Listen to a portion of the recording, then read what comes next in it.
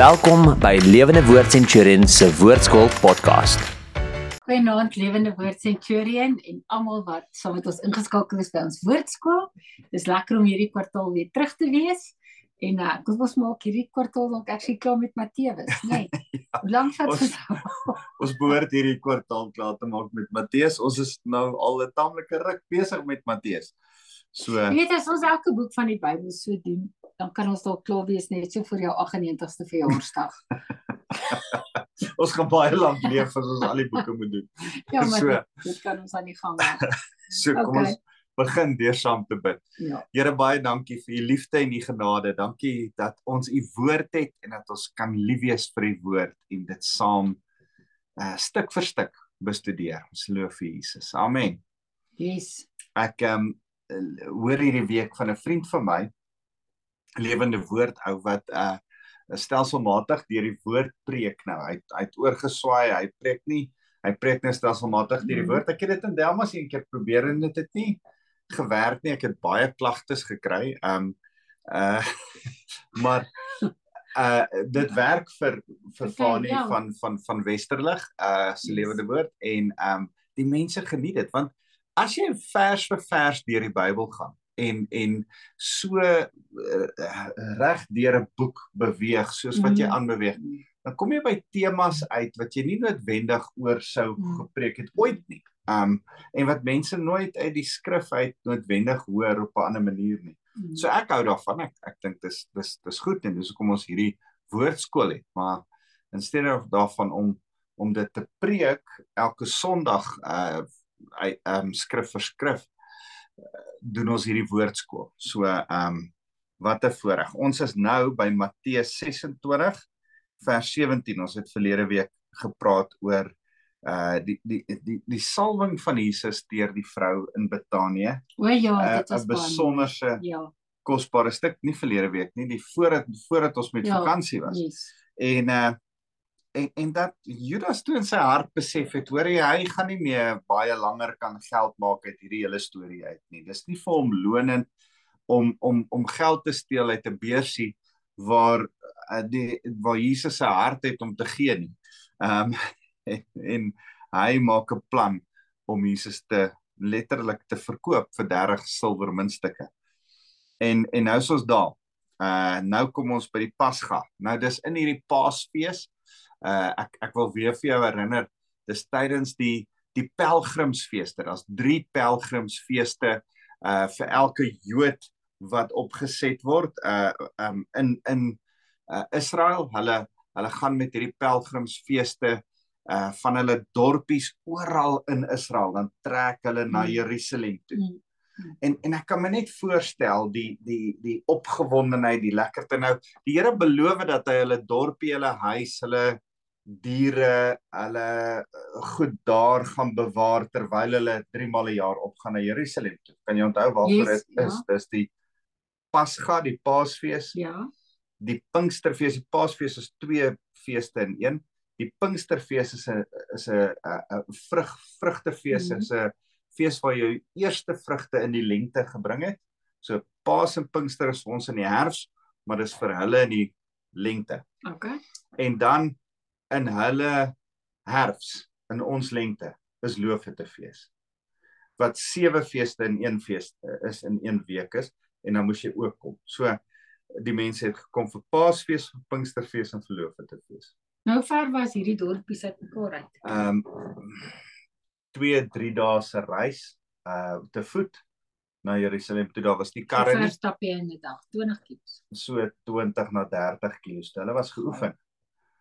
En dan stap hulle so 20 na 30 kilos toe in 'n dag, hang af of jy kinders by jou het, en dan kom jy na Jerusalem toe, en dan bly jy daar oor. As jy baie ver gebly het, en dit het jou baie langer as dit gevat, het jy gebly vir Paas en Pinksterfees saam, en teruggegaan. En dis kom as mense in Pinkster was, dat die Heilige Gees toe uitgestort is toe. Okay, want dit was nog 'n klomp ouens wat daar was van die Paasfees. Dis 40 dae uit mekaar uit. Ja, 50 dae uit mekaar. 50 dae. So, okay. En dan natuurlik kom hulle nou na die somer met Loofhutefees, kom hulle dan nou weer Jerusalem toe. Maar kan jy jou voorstel, so trek hulle so saam op, en dan het Dawid pelgrimsliedere geskryf, en soos wat hulle opbeweeg het, hulle die pelgrims, ek sla my oë op na die berge, waar vandaan sal my hulp kom van die Here, God die Almagtige, dit is Psalm 121, Psalm 84, ek verlang om in die huis van die Here te wees, as ek maar net 'n swaalkie of 'n mossie was, wat in die huis, so hulle het hierdie liedjies gesing, en ek dink so, hierdie week terug aan die keer toe ons opgery het, as ek afgery het, Greytown toe, na die manne byeenkoms toe, almal, 'n klomp manne, nou Angus, se mighty men toe, en die excitement, en nou kamp ons almal daar, en dis lekker, en dis ongemaklik, maar tog lekker, en daar was iets van dit, elke jaar in 'n pelgrimsfees, en as dit net jaar vir jaar 3 keer moet doen, kan jy dink aan die vriendskappe wat jy bou, en jou dorpie, ontmoet iemand van 'n ander dorpie, met wie jy daar besigheid doen, maar nou is julle vriende, en jou kinders en sy kinders speel saam, en stap saam op die pad, en Nee, maar dit is even soos vandag, wat mense sal gaan kamp by dieselfde kampplek, en pelle maak, en weet ek, ons en hulle kry mekaar altyd Desember. Ons gaan weer Dis ons maar Desember dit is, saam kamp. So dis Paasfees, dis in daai gedagte, dat almal Desember, nee, dis Desember nie, in die herfsttyd, in hulle herfsttyd, nee, in hulle lentetyd, ons herfsttyd, so saamtrek, dis lente, dit voel lekker, dis 'n lekker gevoel, hulle kom by mekaar, en nou is hulle, kuier hulle almal saam, en dan is daar 'n baie spesiale ete, waarmee die Paasfees begin. Hy sê op die eerste dag van die fees van ongesuurde brood, dit is die eerste fees wat plaasvind, daar's 2 feeste, fees van ongesuurde brood, en die fees van die Paaslam. So, op die eerste dag van die fees van ongesuurde brood, het die disippels na Jesus gekom en gevra, waar wil u hê, moet ons vir u 'n voorbereidingstref vir die Pasga, om dit te eet. So, ons is nou nog in die ongesuurde brood tyd, ons wil graag die Paasfees vier, en dit begin deur saam te eet. En hy het gesê, gaan in die stad in, 'n sekere persoon, en sê vir hom, die leermeester sê, my tyd is naby, ek wil die Pasga met my disippels by jou vier. Die disippels het gemaak soos Jesus hulle beveel het, en die Pasga voorberei. En teen die aand het hy saam met die 12 vir ete aangeleer. Nou, dis interessant, dat dit lyk vir ons, uit oorlewering en verskillende geskrifte, dat hierdie selfde plek, waar hulle die Pasga gehou het, waar Jesus, Johannes hoofstuk 12 tot Johannes hoofstuk 17 preek, 5 hoofstukke preek oor die Heilige Gees, met sy disippels praat. Hierdie selfde plek is die bokamer, waar die disippels gaan wegkruip het, en waar hulle gaan wag het in angs, nadat Jesus opgevaar het. Hulle het eers daar vir hom gewag, toe hy aan hulle verskyn het die Sondag, met sy opstanding, en later toe hy opvaar, toe gaan hulle weer terug soontoe, langer as 'n maand later. Hulle het intussen tyd Galilea toe gegaan, teruggekom, nou is hulle weer in die bokamer, en toe word die Heilige Gees uitgestort. Dit lyk asof hierdie, as jy Markus lees, en 'n paar ander boeke, dan lyk dit asof hierdie bokamer Markus se ma se huis was. Dit het aan Markus se ma behoort. Maar ons was in Jerusalem in so 'n bokamer. In die Dink jy bokamer. dit was regtig die regte plek? Ek dink nie dit was die regte plek nie, ek dink die Katolieke maak Maar die dit plek, is maar dit net was dit iets om lyk. te beleef, Ja, nê, om ja. van onder af op te stap, Ja. en nou is jy in hierdie pragtige groot Ja. vertrek, waar klomp mense kan by mekaar kom. So nou is hulle hier, en ek dink myself in, aan die voorbereiding. Hier berei iemand 'n ete vir 13 mense voor. En hy weet nie vir wie hulle dit voorberei nie, maar hulle berei dit in excellence voor. En ek dink so, mense wat deur die Gees van die Here gelei word, om sekere goed te doen, wat hulle nie verstaan nie, maar hulle moet dit so lank doen. Dit vang my altyd van, ja, daar's so mooi kosbare gehoorsaamheid. En dis wat hierdie vrou doen, of man. Hulle berei hierdie plek voor, en dan kom Jesus in, en hulle sê, en hy het met die 12 vir ete aangeleen. Nou, beteken, hulle het nie gesit om 'n tafel op stoele nie, daar was nie so stoele waar, hulle het, die tafel was plat en laag, dink aan 'n koffietafel, en dan het hulle op hulle sye om daai tafel gelê. Ek sal nou daaroor praat, onthou dit, jou, min of meer op jou een sy, op jou kant van jou, jou kop geleun op een hand en met die ander hand geëet, maar jou voete was weggedraai, en sodat die volgende persoon kan inskuif.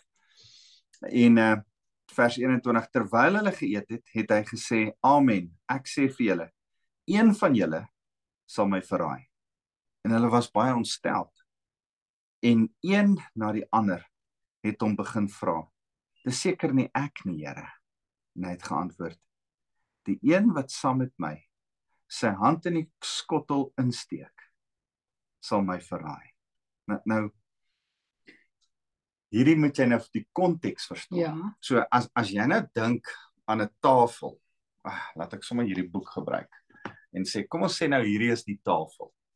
En aan die hoof van die tafel sit die belangrikste persoon, Jesus.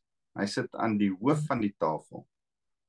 En aan sy linkerkant, hy lê nou so uit, né? Met sy kop hier, nee, hy sit nie by stoele nie, hy lê. So hy sit met sy kop hier en hy lê uit. Maar dit klink baie ongemaklik. Geweldig ongemaklik, maar as jy van kleins af so groot geword het, is dit nie ongemaklik nie. Dan sit die belangrikste persoon hier. Aan watter kant? Aan jou linkerkant. En hy lê weer weg. Jy is van hom afhanklik. Jy lê eintlik in sy borse. So jy kan hom sien, maar jy sien meer na die ander mense se kant toe, maar dis die belangrikste plek in die tafel aan die linkerkant. Dan gaan dit kloksgewys om, en dan is die minder belangrikste persoon gewoonlik die jongste persoon. Die sedermaal, die paasmaal, seder beteken orde, dis 'n geweldige geordende maal. Elke persoon moet op presies die regte plek sit. Die belangrikste persoon wat die ereplek kry, sit hier aan die linkerkant, en is naby genoeg om saam met die eregas die kos te bedien. Maar doen hulle dit vandag nog so? So spesifiek? Nie leend nie. Jy sit nou met tafels, maar daar's vandag nog 'n sekere orde aan 'n Joodse sedertafel. So dis geweldig belangrik, maar Johannes sê dat hy hier gesit het, want hy het aan die bors van Jesus gelê. So hy was die naaste aan Jesus. Hy was op die ereplek, die slegste plek van die 13 plekke, het hy gelê. Die baby seat, want hy was die kind. Hy was die jongste van die lot. So hulle het so om die tafel gelê. En die enigste persoon, dit lyk asof, by the way, Petrus aan hierdie kant van die tafel gesit het. Die enigste persoon, kan jy dink hoe ontsteld was Petrus, as hy dink hy is die belangrikste, en nou gee die Here vir Judas die ereplek. Want hulle het nogal gejossel vir posisie. By hierdie ete het hulle onder mekaar gevra, wie is die belangrikste? Ek dink Jesus moes hulle kyk en dink, sit julle niks geleer by my. Frustrasie. Dit is so jammer. Waarmee hou ons onsself besig? En dis seker wat hier aangegaan het, jy weet, Jesus maak vir 'n spesifieke rede Judas die eregas. En ek dink, wat 'n stuk genade is dit nie, dat hy vir Judas kom sê, kom sit hier naby aan my. Ek wil met my kop op jou bors sit, want Johannes het met sy kop op Jesus se bors gesit. Dit beteken Jesus het met sy kop op Judas se bors gesit. Nog nooit was Judas so naby aan die Here nie. Maar nog nooit was Judas so ver van die Here. Ek dink altyd, hoe hartseer is dit? Jy mis dit. dis asof die Here hom daai laaste kans van genade nog wou gee. En so die Here sê, die een wat met sy hand saam met my in die skottel steek, sal my verraai. Hulle is ontsteld, nou begin hulle sê, dis seker nie ek nie, en hy het geantwoord, die een wat met my sy hand in die skottel insteek, hy sal my verraai. Die seun van die mens gaan wel heen, soos daar oor hom geskryf staan, maar weet daar die man, deur wie die seun van die mens verraai word, dit sou vir hom beter gewees het, as wat hy nooit gebore was. Hoe hartseer is dit? Maar die verraaiing van Jesus Was nie is nie noodwendig, wat tot sy kruisdood gelei het. nee, maar Dis sou in anyway gevang. iemand moes hom verraai het, iemand moes hom oorgegee het. Daar was nie iemand wat hom finaal kon oorgee nie. Die omstandighede, onthou, kom ek gaan net gou weer terug, ek het dit 'n paar weke terug gesê, die omstandighede het Jesus kan hom nie deur die dag, oor wie hy is, kan hulle hom nie deur die dag arresteer nie. Maar dan gaan die skare in oproer kom. So die leiers moet hom in die nag identifiseer en arresteer. Maar as almal vir die Paasfees bymekaar is en Jerusalem groei met 'n miljoen mense, Ja, en jy het nie Facebook nie, daar is nie foto's nie, goeie ou dae. Sonder Facebook en sulke goed. daar's nie 'n manier om hom te identifiseer nie. Hoe weet jy dat Jesus is en dat Petrus nie Jesus is nie, of Johannes nie Jesus is nie, of Thomas nie Jesus is nie? Hoe weet jy? Hoe weet jy? So jy het iemand nodig wat naby genoeg is aan hom en hom kan identifiseer. Want sonder foto's, sonder visuele erkenning, kan jy onthou, ek het al gesien, maar ek's nie seker nie. Onthou, die ouens wat hom aankla, is per se nie naby genoeg aan hom, dat hulle hom noodwendig sy gesig in die donker gaan herken nie. Hulle kan hom dalk in die lig herken aan dit wat hy doen en hoe hy praat, maar dan kan hulle hom nie arresteer nie, want die skare gaan teen hulle draai. Hulle moet hom in die donker identifiseer. Hoe identifiseer jy hom in die donker as jy nie heeltemal hom so goed ken nie? Jy kan vir Nicodemus vra, maar Nicodemus gaan hom nie vra. Jy kan vir jy het iemand close aan hom nodig wat jy vertrou, wat jy geld voorgegee het, wat hy vertrou. Sien jy die prentjie? Nee, ek sien die ek hoor wat jy sê, maar my punt is net, Wouter, as hulle nie besluit het dat Judas hom verraai nie, en hulle wou hom regtig doodmaak, en dit is die plan van die Here dat dit moet gebeur. Die kruisiging het nie afgehang oor die verraaier. Dan het hulle hom Nee, dan moes 'n verraaiing daar was dan 'n keer wat hulle hom amper gestenig het. Ja, en toe stap hy deur hulle. Maar die feit van die saak is, die plan, deel van die plan van die verraaiing en die verloning is. Dis soos 'n piramide, 'n skerp punt, 'n mespunt. Daar's iemand wat die ultimate verraaiing gedoen het. Dan is daar nog mense wat hom half verloon het en weggehardloop het. En dan is daar mense wat nog verder, en mense wat nog verder van hom af is, wat hom doodgemaak het. En mense, maar op die ou einde is daar een persoon wat hy voor lief was en wat hy ingelaat het. Wat sy rug op hom gedraai. Ja, En dit is bad. die Here het nie vir Judas 'n robot gemaak nie. Hy het 'n eie keuse gemaak. Die Here het nie vir Johannes 'n robot gemaak nie. Hy het 'n eie keuse gemaak. Die Here maak nie vir jou of vir my 'n robot nie. Hy sê nie wat jy gaan kies nie. Jy moet kies wat jy moet kies. Hy stel alles voor jou en sê, ek het redding tot jou beskikking. Kies. Ek stel voor jou lewe en dood. Kies lewe. En hy doen dieselfde met Judas. Judas kies dood. Judas kies geld. Judas kies om die Here te verraai. En dis jammer. En dis hoekom die oordeel nie op die Here se kop sal kom vir Judas nie. Die oordeel kom op Judas se kop vir Judas. So dit sê, Judas, sy verraaier sê toe, dis seker nie ek nie, Rabbi, en hy antwoord hom, jy het dit gesê. Nou, wat vir my so verstom, uit die ander evangelies kom ons ook agter, dat die disippels vang nie wat hier gebeur nie. Hy staan op en hy storm uit, sê Johannes se evangelie. Maar die ouens klik nie. Die een evangelie sê, hulle het gedink, hy moet nog iets gaan koop. Want hier is Jesus, hier is die ou op die ere sitplek, hy staan op en hy loop uit. Hoekom gebeur dit? Want toe gaan hy? Hy het seker nog iets gaan kry vir hierdie ete. Ons verstaan nie mooi wat nou aangaan nie. Maar een van hulle klik, dat dit hy is, wat die verraaier is. Die Jesus sê, hier gaan onder julle 12 'n verraaier opstaan, en my vandag verraai. En dat dit my dood tot gevolg gaan hê. En hulle sê, is dit ek? Jesus het hierdie gesprek met Judas, hulle hand is saam in 'n bak. Judas weet is hy, spring op en hardloop uit, en die ander is nog steeds soos in wonder wat gaan aan. Die ergste van alles is, die skrif sê, hy het geld gesteel uit die beursie uit. En ek wonder, Matteus, jy was 'n tax collector. Jy moes geweet het hy steel geld. Jy kan ons geld tel. Petrus, jy het 'n besigheid van jou eie met 'n vissersbedryf gedryf. Moet jy nie geweet hy steel. Thomas, jy het alles betwyfel. Hoekom het jy nie Judas Iskariot ook betwyfel? Ek dink baie keer aan hierdie goed. Dan dink ek, ouens, is julle dof?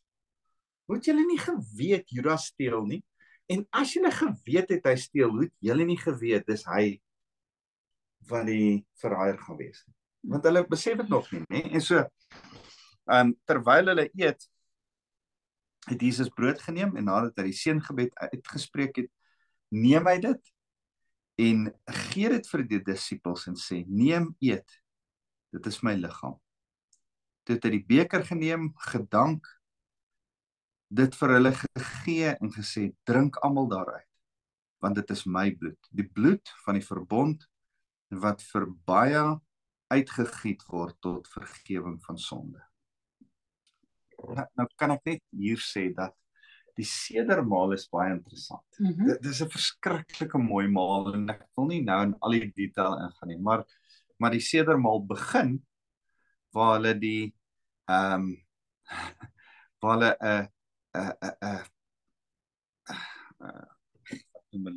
afitofel. Die afitofel is 'n lappie wat 3 kante in het. Want dit is Vader, Seun en Heilige Gees. Die kante. Heilige Gees, Vader, en in die middel is daar 'n stukkie brood. Daar's 'n stukkie brood hier en 'n stukkie brood hier, en die middelste stukkie brood haal hulle uit en steek hulle weg. Nou moet die kinders dit gaan soek, en dan ontdek hulle dit, en dan kom hulle, dan vat hulle die brood en dan breek hulle die brood. Jesus sê, ek is daai brood wat weggesteek is. Ek is die een tussen die Vader en die Heilige Gees. Ek is die een wat verborge is tussen julle. Ek is die een wat weg gaan en weer terug gaan kom. Ek is die een wat gebreek word sodat julle dit kan eet. So al daai simboliek is daar in die sedermaal, né? Dis geweldig en interessant. En dan wat ook mooi is daar's, ek dink 4 bekers wat gedrink moet word. En die Bybel sê pertinent, dink ek het al baie keer hieroor gedink en opgelees, sê nie vir ons watter een van die 4 bekers is gedrink nie. So as ons na nagmaal kyk, daar is vir ons 5 verskillende weergawe van nagmaal wat vir ons weergegee word. Matteus, Markus, Lukas, Johannes en dan Korintiërs, sê Paulus, op die dag wat hy verraai was, het dit en dit gebeur. Nou, uit die 5 kan ons nie agterkom of was die brood eerste geëet en toe die wyn gedrink, of was die wyn eerste gedrink en toe die brood geëet. En dit maak nie saak nie. Dit maak nie saak as jy nagmaal bedien of wil jy eers drink en dan die brood eet, of eers die brood eet en dan die wyn drink. Want die orde van dit is nie asof Jesus dit wou sê, dat al 2 daar moet wees, dis belangrik. So moenie in daai detail vasgevang word nie. Vir my is dit half prakties logies, sluk jy brood en sluk dit af met die wyn. Maar dis nie te sê dat dit is hoe dit in die skrif is.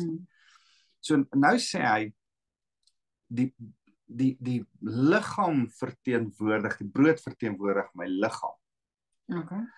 En dit kom uit Jeremia uit Jesaja uit wat sê deur jou wonde is daar vir my genesing. Deur my wonde is daar vir jou genesing. Ekskuus, ek het dit nou verkeerd. Deur my wonde sê Jesus is daar genesing vir jou. So, dink nou vinnig, is dit Jesaja 59, maar daai gedeelte uit Jesaja wat praat oor die kruisiging van Jesus Christus. So, hy sê, hier's my liggaam. Dit gaan verwond word, en in die verwonding daarvan is daar 'n bevestiging dat ek al die siekte op my gedra het, sodat jy genees kan word. Nou, daar's 'n hele ding geskryf, en hoe waar dit is, weet ek nie, want ek is nie 'n dokter nie, maar 'n hele ding geskryf voor daar's 39 hoofsiektes in die wêreld. Tipe siektes en beserings. En die Here het 39, hulle kon hom nie met 40 houe slaan op sy rug nie, want as jy 41 houe slaan, moet jy ook die 40 houe kry. So dit was 40 houe, en wat die Jode dan gedoen het, en die Romeine ook, is hulle het net een kort van die 40 gestop, 39. En Paulus sê, hy het oor en oor in die 39 houe ontvang. Jesus het 10 teen 1 ook, het staan nêrens dat hy 39 houe gekry het nie. Hy kon dalk moontlik meer gekry het. Maar uit die gebruik van die tyd wat ons uit Paulus se mond uit hoor, was dit onmoontlik 39 houe. En die 39 houe op sy rug verteenwoordig siektes wat ons liggaam kan. Ek hou daarvan, ek hoop dit is reg, ek het nie die feite geverifieer nie, maar ek hou van die idee daarvan, dat hy elke tipe siekte en krankheid op homself geneem het, en in die houe wat hy gelei het vir ons genesing gebring. Deur sy wonde, deur die wonde aan sy hande, deur die wonde aan sy sy, deur die kopwonde wat hy opgedoen het, toe die doringkroon in sy kop ingeslaan is met 'n riet, deur sy baard wat uitgeruk is en gebloei het, deur sy voete wat deurboor was, deur die feit dat hy moes ly en sterf, hoef ek en jy nie te ly nie. Het daar genesing vir ons wonde gekom. Het ons die grootste siekte se volëinding, die dood, oorwin.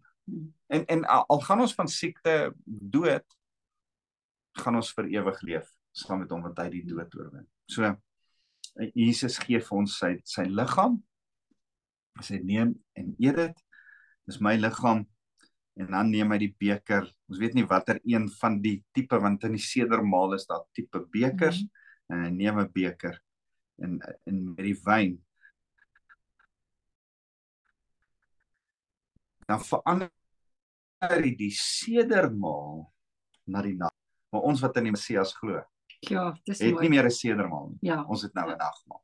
Ons het nie meer 'n Afitofel wat weg was nie, ons het hom gekry. Hy woon in ons harte, ons eet hom nou. En ons drink sy bloed. So dis 'n nuwe maal. Ons hoef nie die ou pasgamaal mee te hou nie, ons het nou die nuwe maal.